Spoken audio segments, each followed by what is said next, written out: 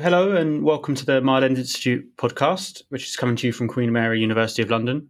I'm Daniel Frost, a visiting research fellow at the Mile End Institute, and in today's episode we'll be discussing the excellent book Race, Rights and Reform, Black Activism in the French Empire and the United States from World War I to the Cold War. We're delighted to be joined by two expert guests. My first guest is the author of the book we're discussing today. Sarah Dunstan is a Leverhulme Early Career Fellow, working on how philosophical and cultural understandings of what it meant to be human were deployed across the French and British empires and America in the mid-20th century. We're also delighted to welcome Ngozi Edegu. Ngozi is a PhD candidate in African history at the University of Beirut and a lecturer at the Department of History and Strategic Studies at Alex Ekwueme Federal University in Ikwo, Nigeria. Her research focuses on global and colonial history, print media, and knowledge-producing institutions. Sarah, I was hoping we could begin by discussing the locations which you've chosen to consider in your book. Why France and the United States? To be honest, it's because I saw in the archives a very particular relationship between Black activists in the French Empire and in the American Empire that was quite distinct, I argue, from the relationship with the British Empire. And a lot of this has to do with the fact that both nations are republics. And so there's a political rhetoric of republicanism attached to ideas around citizenship and rights. And I was really interested in looking at the way that Black activists worked with those ideas to try and advocate for, anti-colonialism and anti-racism. Yeah, fascinating. Thank you. I think it's really interesting to consider that because the comparison so often is with Britain. How do these Republican traditions differ? How did Black activists engage with them differently? I mean, I think the first thing to note is that there's something very particular about the status of race in these different contexts. So, for example, amongst the African American community, their position in the United States is in the period in particular that I'm looking at, connected to this history of slavery and this history of second-class citizenship. So a kind of an experience of a very violent policing of the color line, as W.B. Du Bois might put it. And that's quite distinct from what in many ways is going on in the French context, where, many of the Black activists are colonial subjects, or they're colonial subjects who have an access to citizenship that's curtailed by the nature of being a colonial subject. So I'd start off by saying that they are coming from quite different positionalities in terms of how they think about their relationship to their respective republics, but also how they think about their racial identity. And I think those two things are really important. But I think in something that these groups often have in common is a return to kind of Enlightenment, revolutionary ideas of republicanism and ideas around equality and, citizenship being something that's connected to political loyalty to Republican principles rather than racial or cultural difference. Yeah, I think it really came through in your book, the sense that in the French instance, citizenship could be difficult to attain, but once attained, there was a measure of equality associated with that status. That's certainly something that struck me reading. For a very select few in the French Empire, there was opportunity really to in many ways, particularly if you are a male and you belong to either the Antilles or to the Quatre Communes in Senegal, there's an opportunity to participate in political and public French Republican life that is not necessarily there for the African American community. I should also take this moment to say that, of course, there are many Black communities living in the United States that aren't or don't identify in this moment as African American. So I'm talking about people like, say, for example, the Jamaican novelist Claude Mackay, people from the West Indies at this time, what was the British West Indies at this time, who are kind of engaging with African American ideas of race and citizenship at the same time as, forging connections within the French Empire. The role of Caribbean activists in America is a kind of thread that comes through the book. And I guess that brings in a sense of that transatlantic connection. And I wonder if Ngozi wanted to comment on sort of how she sees her work comparing to yours? Well, there are a lot of similarities between my work and Sarah's, but unlike Sarah, who focuses on the French Empire, my work looks at the British Empire. She did talk about how people in Senegal's four communes had certain rights and privileges that the rest of colonial Senegal didn't have. And I compare this to my work on Nigeria, colonial Nigeria, and how people in the colony of Lagos had much more privileges than the rest of Nigeria because they were considered British subjects. And so there was a lot of things that they could get away with in respect to anti-colonial activism. And so my work in particular draws connections between Nigeria, the United States, and London, which was the imperial capital. I wonder if either of you'd like to kind of expand upon that, the sense to which these activists understood the borders in which they were operating. Were there tensions around that? They're really giving voice to ideas about the struggle against empire and racism in a way that's incredibly influential. And I think that those, certainly in the period that I'm looking at, this question of anti-imperialism and anti-racism, these fights are so intertwined. And I think that that's something that is apparent across the political spectrum of the activists that I look at, is that there's an understanding that, empire and racism are ideas that need to be unpicked together if there's going to be progress. You mentioned the differential access to privileges in some colonies versus others. What kind of consequences were there for the ways that activists related to one another across those lines? The focus of my work is not really on what we would call the elite, okay, the educated elite, who formed, these activists that Sarah talks about in her book.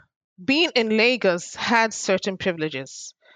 Now, Lagos was the colonial capital of Nigeria, one of Britain's largest West African colonies.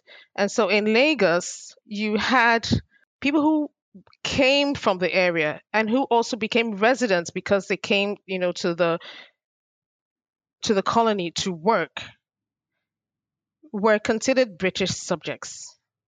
And so they were not amenable to the native customary laws and, practices that the rest of Nigerians were subject to.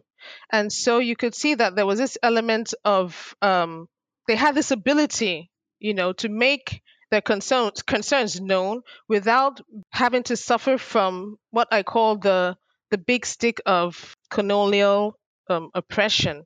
So it was very difficult for the colonial government, to crack down on their activism because the press was present in the colony.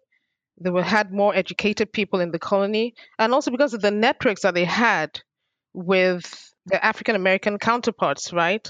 So you talk about Nnamdi Azikiwe, for example, the owner of the West African Pilot, who schooled in the United States in the 1920s and who had already established networks with some of these newspapers. And because of his education and his popularity, anything that was happening in the colony of Nigeria he was able to disseminate it to his contacts abroad. And because of this, the colonial government was very careful about how they handled the kinds of agitations that he was championing. The West African Pilot and the 4 other newspapers that he had in the provinces were all about championing the cause of the common man. So even though the common man, or the non-elite as I call them, did not have a voice because they were not really literate, most of them were non-literate, his newspapers were able to champion the cause on their behalf. Thank you, Ngozi. And that reminds me of Sarah, in your book, the place of Black social scientists, African American activists with regards to people in Africa and in the French colonies. Could you speak a little bit more on those kinds of accesses to privilege and how they were deployed in aid of people in French Africa? One of the points of intersection between my work and Ngozi's work is this question of how print cultures amplify voices in different parts of the diaspora. So, in your question, Dan, you point to the way that, African American sort of social scientists were involved in analyzing conditions in French colonies, for example, and people like Rayford Logan and Horace Manbond, who's not a social scientist, but originally a professor of Romance languages. Their expertise is utilized by, say, for example, State Department, who want research done, but then they also take advantage of the opportunities that are afforded them to spotlight racial inequality. I think this question of international spotlighting is a really important and key part of this period, because, so say, for example, amongst African American activists, they often pointed to what they perceived as the color blindness of French race relations in Paris to put pressure on the American government and to agitate for, greater access to citizenship and greater rights. And this often got them into trouble with their diasporan counterparts. So I'm thinking here of a famous exchange between the African American scholar Alain Locke and René Morin, who is the first Black man to win the famous literary French prize, the Prix Goncourt, in which Morin takes Locke to task for suggesting that France treats its citizens of color in a much better fashion, because he refers to the deployment of Senegalese troops in the Rhine and talks about some of the exploitation and inequality there. And there's this sort of private correspondence between Locke and Morin, where Locke talks about, well, I know that things aren't perfect, but it's the attitude at least is better than it is in the United States. So we can, it's very clear that Locke is sort of utilizing or leveraging this myth of a colorblind France in order to, try and see progress in the United States. And I think that these sort of multitudinous experiences are, really picked up on. It sort of later on in the century, someone like Rayford Logan can come to France and write back for The Crisis, which is the journal of the National Association for the Advancement of Colored People, that he's witnessed these Black politicians in the French National Assembly. And this is evidence of, the incredible nature of French republicanism vis-a-vis America. Whereas the reality is that, the majority of people of color in the French Empire don't have the vote at this point. So I think it's this idea of different perspectives and the way that different individuals within the diaspora leverage different sort of ideas about, what's going on in these respective republics, I think is a really interesting part of this history. Thanks. Yeah, I really found that particular exchange absolutely fascinating. I think it's really reminiscent of the kind of contemporary conversations which you get with regards to quite frequent comparisons between British policing and American policing, in which British policing is described favorably by African American activists, and that's felt somewhat controversial by activists in Britain. And the sorts of complexity in these kinds of comparison and contrast, I thought was really interesting in your work. Could I ask you both a little bit about the sorts of sources that you've been using in your work, and especially around reliance on sources produced through state surveillance? Thank you for that question. So in my work, I also draw, just like Sarah, on surveillance documents that are found in personal files. And for me, these files provide counterviews to the, let's say, glorification and sainthood that was taking place on the pages of the newspapers. So in respect to the West African pilot, you see a lot of times in the newspaper where there's this sort of self-glorification by the owner of the newspaper, Nnamdi Azikiwe himself. Okay, but as one of his strongest critics called him out for, that's Obafemi Awolowo, another Nigerian nationalist, Azikiwe was very skillful at lauding himself to the very skies. That was the words that Obafemi Awolowo used. And then you also had letters to the editor that were utilizing him for some action that he had done. So these surveillance documents now reveal, a different side to the man behind this glorification. But at the same time, too, for my work, it also revealed the close relationship between Nnamdi Azikiwe and George Padmore. So the records established two things. The fact that Padmore regularly wrote for the West African Pilot, even though we can see this on the pages of the newspaper itself, and that they had a close relationship. While both men had first established contact in 1926 in the United States when Nnamdi Azikiwe was a student there, by 1935, when Nnamdi Azikiwe had returned to Africa, because I say Africa, he went to Ghana first, the Gold Coast, before returning to Nigeria because he had a job there as the editor of the African Morning Post newspaper. So at that time, Padmore had propositioned Azikiwe into making him a European representative of the newspaper that he was editing. In other words, he wanted to be what he later became known as the London correspondent, not only for the West African Pilot, but for African American newspapers. I find those surveillance documents very useful, even though my work actually focuses on the newspaper and its contents. I'm really interested by Ngozie's comments. I think for me, so one of the things that I'm interested in with the book is thinking through this idea of a kind of Gramscian cultural hegemony, right? So thinking about the way that ideas around race and racism are policed not just by a physical force, although that's important, but in terms of a dominant culture that justifies inequalities, right, along lines of race, gender, and culture. And I think police text, for me, provided a really interesting window into what was considered the status quo by the authorities, by the ones that perhaps are meting out this kind of physical policing. And also to understand how the activists and intellectuals that are my primary focus were understood by the state context in which they're moving, because of course many of them are operating in a way that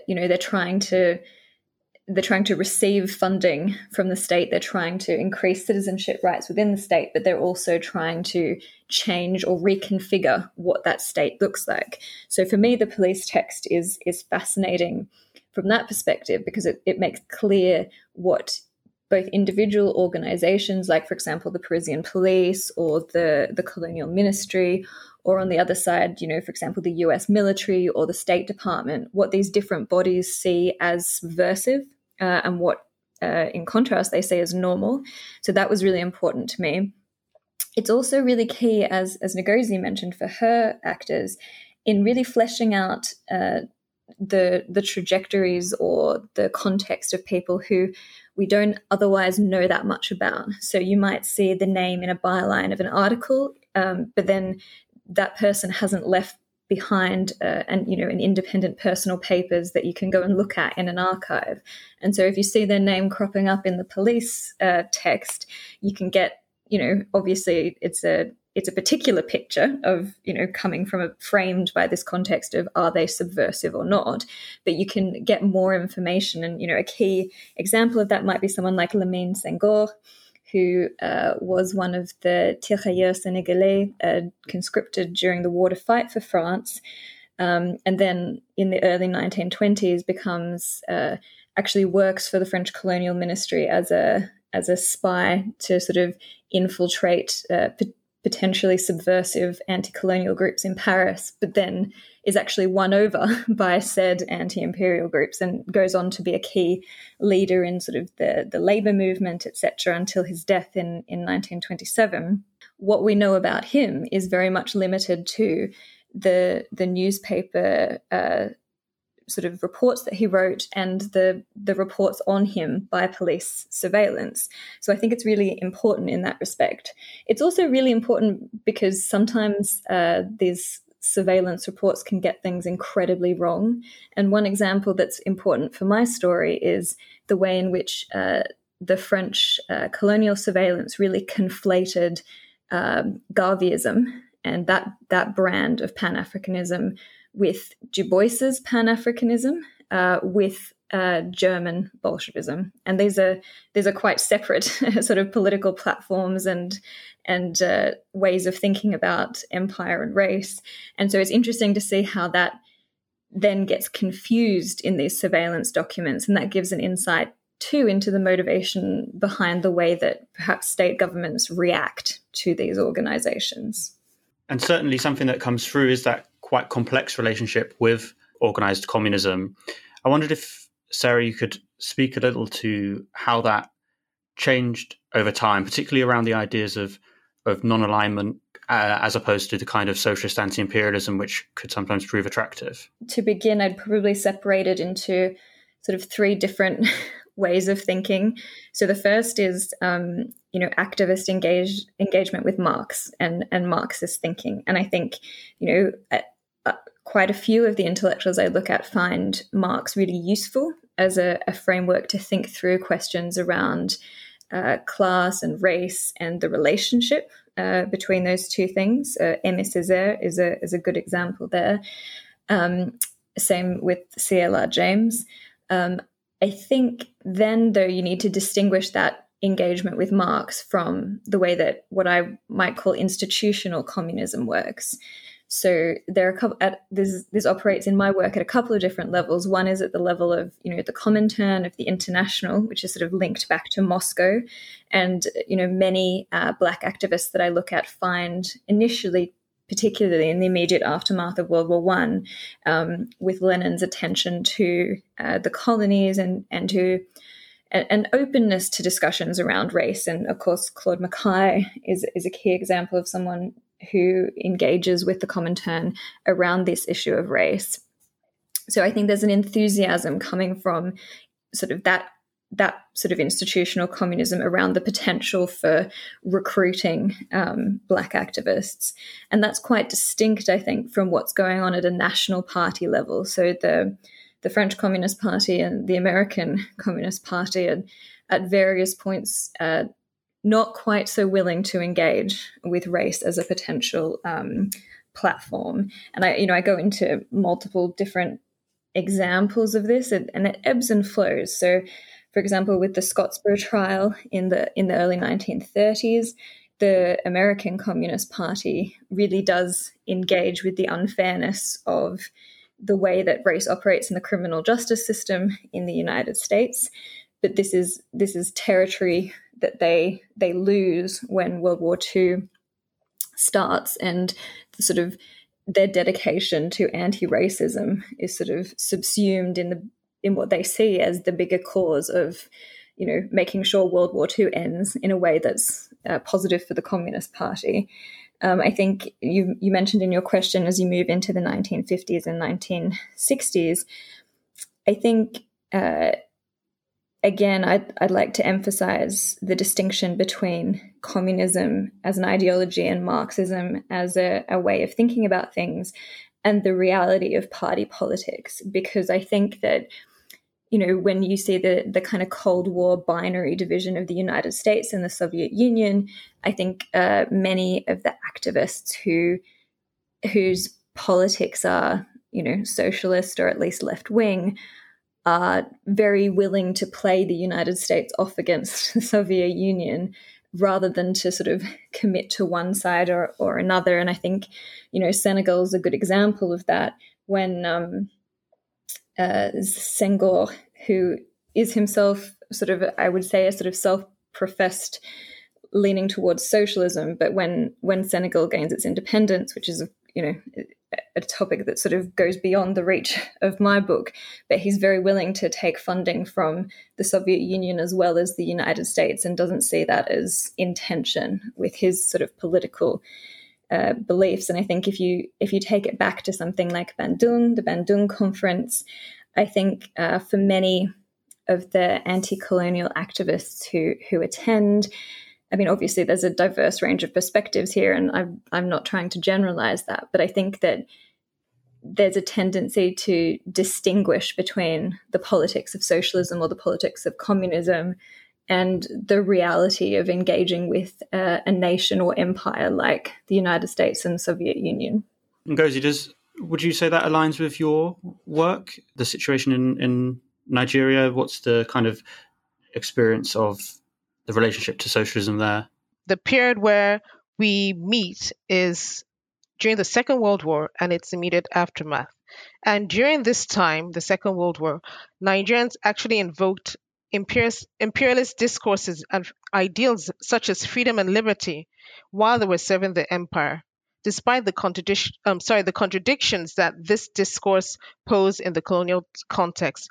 So even though Nigerians considered themselves citizens of the empire, which became like a new status and identity during the war, unlike before the war, I question what this citizenship meant for my target group, which, for instance, comprises of women traders and other non-elite groups who faced worsening economic fortunes during the Second World War.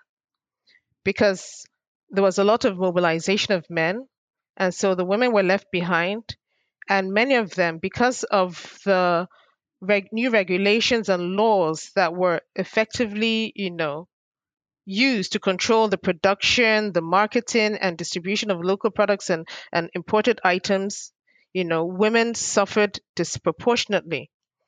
And so, even though there wasn't much reference to communism, women were mainly concerned about the economy.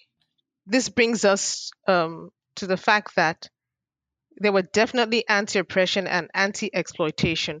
Whether they couched these in communist terms is not something that I think they did, because communism was the least on their mind. These discourses were far from them, but anything that impacted on the economy was something that concerned them. You point out the question of periodization, and Sarah, in your work, I thought you made a really interesting point around the importance of sort of seeing the immediate post-war period in the context of the interwar years. Your work concludes at the start of the 60s or the end of the 50s. Could I ask you about that decision to end there, and also maybe tentatively how you would suggest things might have changed just outside of your period? Initially, when I started the project, I knew I wanted to start at the end of World War One, because I think that there's a moment of possibility and opening connected with the reorganization of geopolitical boundaries, and the world that is really interesting and really fosters dialogue, specifically between the activists that I look at in the US and in the French Empire. The end date was much harder to decide. Initially, ambitiously, I thought I'd go into the 70s and really look at sort of Black power and those kind of connections. But I think what I increasingly found in the material was that what I was looking at from 1919 through to the early 1960s was a particular generation. It's a generation that came of age in that post-First World War I period, and were involved at various stages in many of the same projects. So people, for example, who were either at the center or the periphery of Du Boisian Pan-Africanism from 1919 onwards were kind of cropping up again and again in other projects that were connected to those kind of trans-imperial anti-racist movements right through to the 1950s and 60s. But that relationship changed, I think, fundamentally with the fragmentation of the French Empire. And it's not to say that these relationships didn't continue, but it's that the points of commonality and the nature of the relationship, I think, really changed. So I'm thinking here in terms of, we've spoken earlier in this podcast about why I was interested in France and America in particular. And this is to do, I think, with perhaps a shared language of republicanism, or at least a shared confusion over republicanism and its and access to citizenship rights. And I think once the Fifth Republic break up into independent nations, the center shifts right? So people like Leopold Sedar Senghor certainly continue their relationship with many of the African American intellectuals and activists that they've been talking to since the 1930s. In this particular instance, he does so as the new president of Senegal. And so his relationship with the United States and with the United States government takes on a very different nature. So for me, I think that difference was really key to ending in the early 60s. And I think part of that too is that there's a change in the United States in the kind of politics that are around civil rights and citizenship. And, people like Carol Anderson have done a brilliant job talking about how there's a transition from thinking about human rights to thinking in very nationally framed civil rights discourse when you go from the end of World War II through to the 1960s and the civil rights movement attached to Martin Luther King Jr., etc. And I think that that's a really important aspect of why I ended in the early 60s as well, because once that civil rights legislation goes through, then the job of disentangling racism from, socioeconomic structures has a less kind of clear-cut trajectory in the late 1960s. And I think that also changed the nature of what African-American activists were looking for in their relationships with Francophone activists. Reading your book, I had a question in my head throughout, which was around James Baldwin's return to France in the 1970s. But I think what you've just said makes complete sense. There is a certain generational point in that when he does return to France, but he's already then speaking consciously from the position of somebody of a older generation of activists, supportive of younger people in struggle. So I think that generational sense of self is a fascinating one. And Ngozi, could you speak to your decision around finishing prior to independence? I would say that my work is less about race and rights, but about socioeconomic grievances within a specific context, the newspapers, and the particular newspaper, the West African Pilot, started in 1937, which is the start of my research. And I ended in 1937, even though it was not the time or the year that Nigeria attained independence. It was when we attained self-government, which I think was the goal of decolonization. And so even though the periodization about the moment when decolonization actually began is debatable, some would say you could even trace it back to the 1920s, the First World War, or even the late 19th century. I chose 1937 primarily because it marked what one writer called the end of an epoch and the beginning of another in the Nigerian newspaper industry, with the arrival of the West African Pilot, which by the 1940s became the most widely disseminated newspaper in Nigeria, despite the fact that less than 6% of the population could actually read and write in English. Because if I haven't mentioned it before, the newspaper itself was written in the English language. These are the things that informed my choice of years. Both of your work really highlights the importance of print and of literature and culture in struggle. I wondered if either of you had any thoughts on the history that you have researched might be read by activists today, its kind of contemporary relevance to discussions around culture, politics, and racial grievances. I would start by saying that it is, in the period that I'm looking at, print culture becomes so important in many ways because it's one of the few media in which people of color have a voice. And what I mean by this, so if you take the French Empire, for example, we've talked about this idea of police text and surveillance, and the reality of that for many of the Francophone activists I look at is that this is the only space in which they can, critique the French Empire without repercussions. And in many ways, this is specific to Paris. The kind of liberties that are possible to take in the Parisian landscape are not the same as those that can be taken in, say, for example, French West Africa or in the Antilles. This is a key moment at the end of World War II for someone like Aimé Césaire and Tropique, which is a journal that critiques the Vichy sort of control of the island. That's the very first journal, if you like, or newspaper that's produced on the island for the island. So there's that's important, and also the idea that poetry, for example, kind of as a creative outlet, but also as a political outlet, becomes incredibly important in the 1930s in the context of France, because it's a space in which you can be political without necessarily fearing violent reprisal. And I think that that's something that's important to think about, certainly in my context, in why print culture. I mean, it's important in that it's about communication, it's about sharing ideas.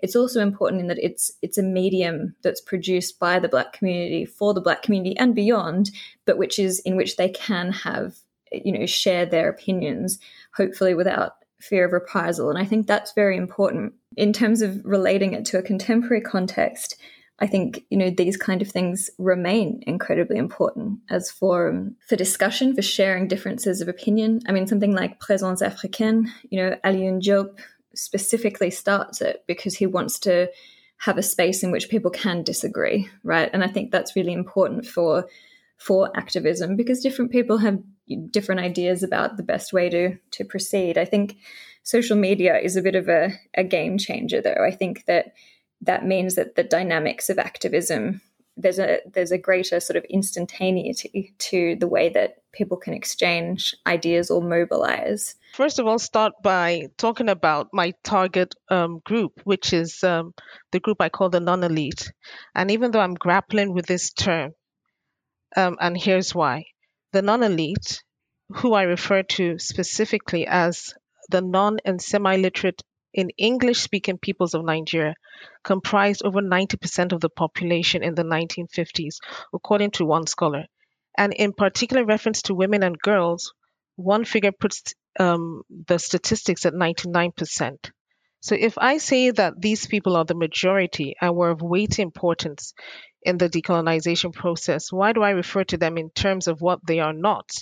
Okay, and even though they have other names for this group, the masses or the ordinary people in the literature, I don't think it does justice to my target group if I use these terms. So now that I've clarified that, I want to talk about the fact that even though my work focuses on newspapers and trying to tease out the voices and the actions of these actors in what can be considered an elite enterprise, because you have to be literate before you could actually send content to the newspapers and all that. But it was an important site or source, the newspapers, where events like resistance was occurring. You can actually think about it as like the Facebook of the 1940s and the 1950s. And so, for instance, the West African Pilot as a source actually blurred or even erased the lines between the literate and non-literate, as the newspaper itself was written in more simple English compared to its predecessors or contemporaries, because the literate population was quite small. So it catered to their needs. But the West African Pilot came and changed all this. So even if you had just some education, you were able to read this paper aloud to the non-literate, and in most cases interpret into the local languages. And in contrast to, for example, letters of petitions, newspapers were like another way, a more public form of expression. Because when you petition, for example, the resident in your locality, the British representative, it is easy for them to dismiss your concerns, or ignore them. But content of the newspaper was very difficult to ignore because it reached a much wider audience. And in some cases, you see that some petitions that were sent to the British representatives or the native authorities in the protectorate, remember, as opposed to the colony of Lagos, the protectorate was under indirect rule. So the Nigerians were ruled by the, in quote, traditional rulers. Okay. So these letters of petition were also printed in the newspapers, providing an even wider audience, like sort of appeal to the public, to put pressure on the colonial government to act. So I feel that newspapers, even though you could call them an elite space, was a space where a lot of action by the non-elite were taking place. Thank you. And on that note, I think we should draw things to a close. I'd like to thank both of our guests this week, Ngozi Adegu and Sarah Dunstan, and thanks to all of you for listening. Please do subscribe to our podcast for future episodes. You can also find the Marlins Institute on social media, and if you sign up to our mailing list on our website, you'll always hear first about our future events. Thank you all.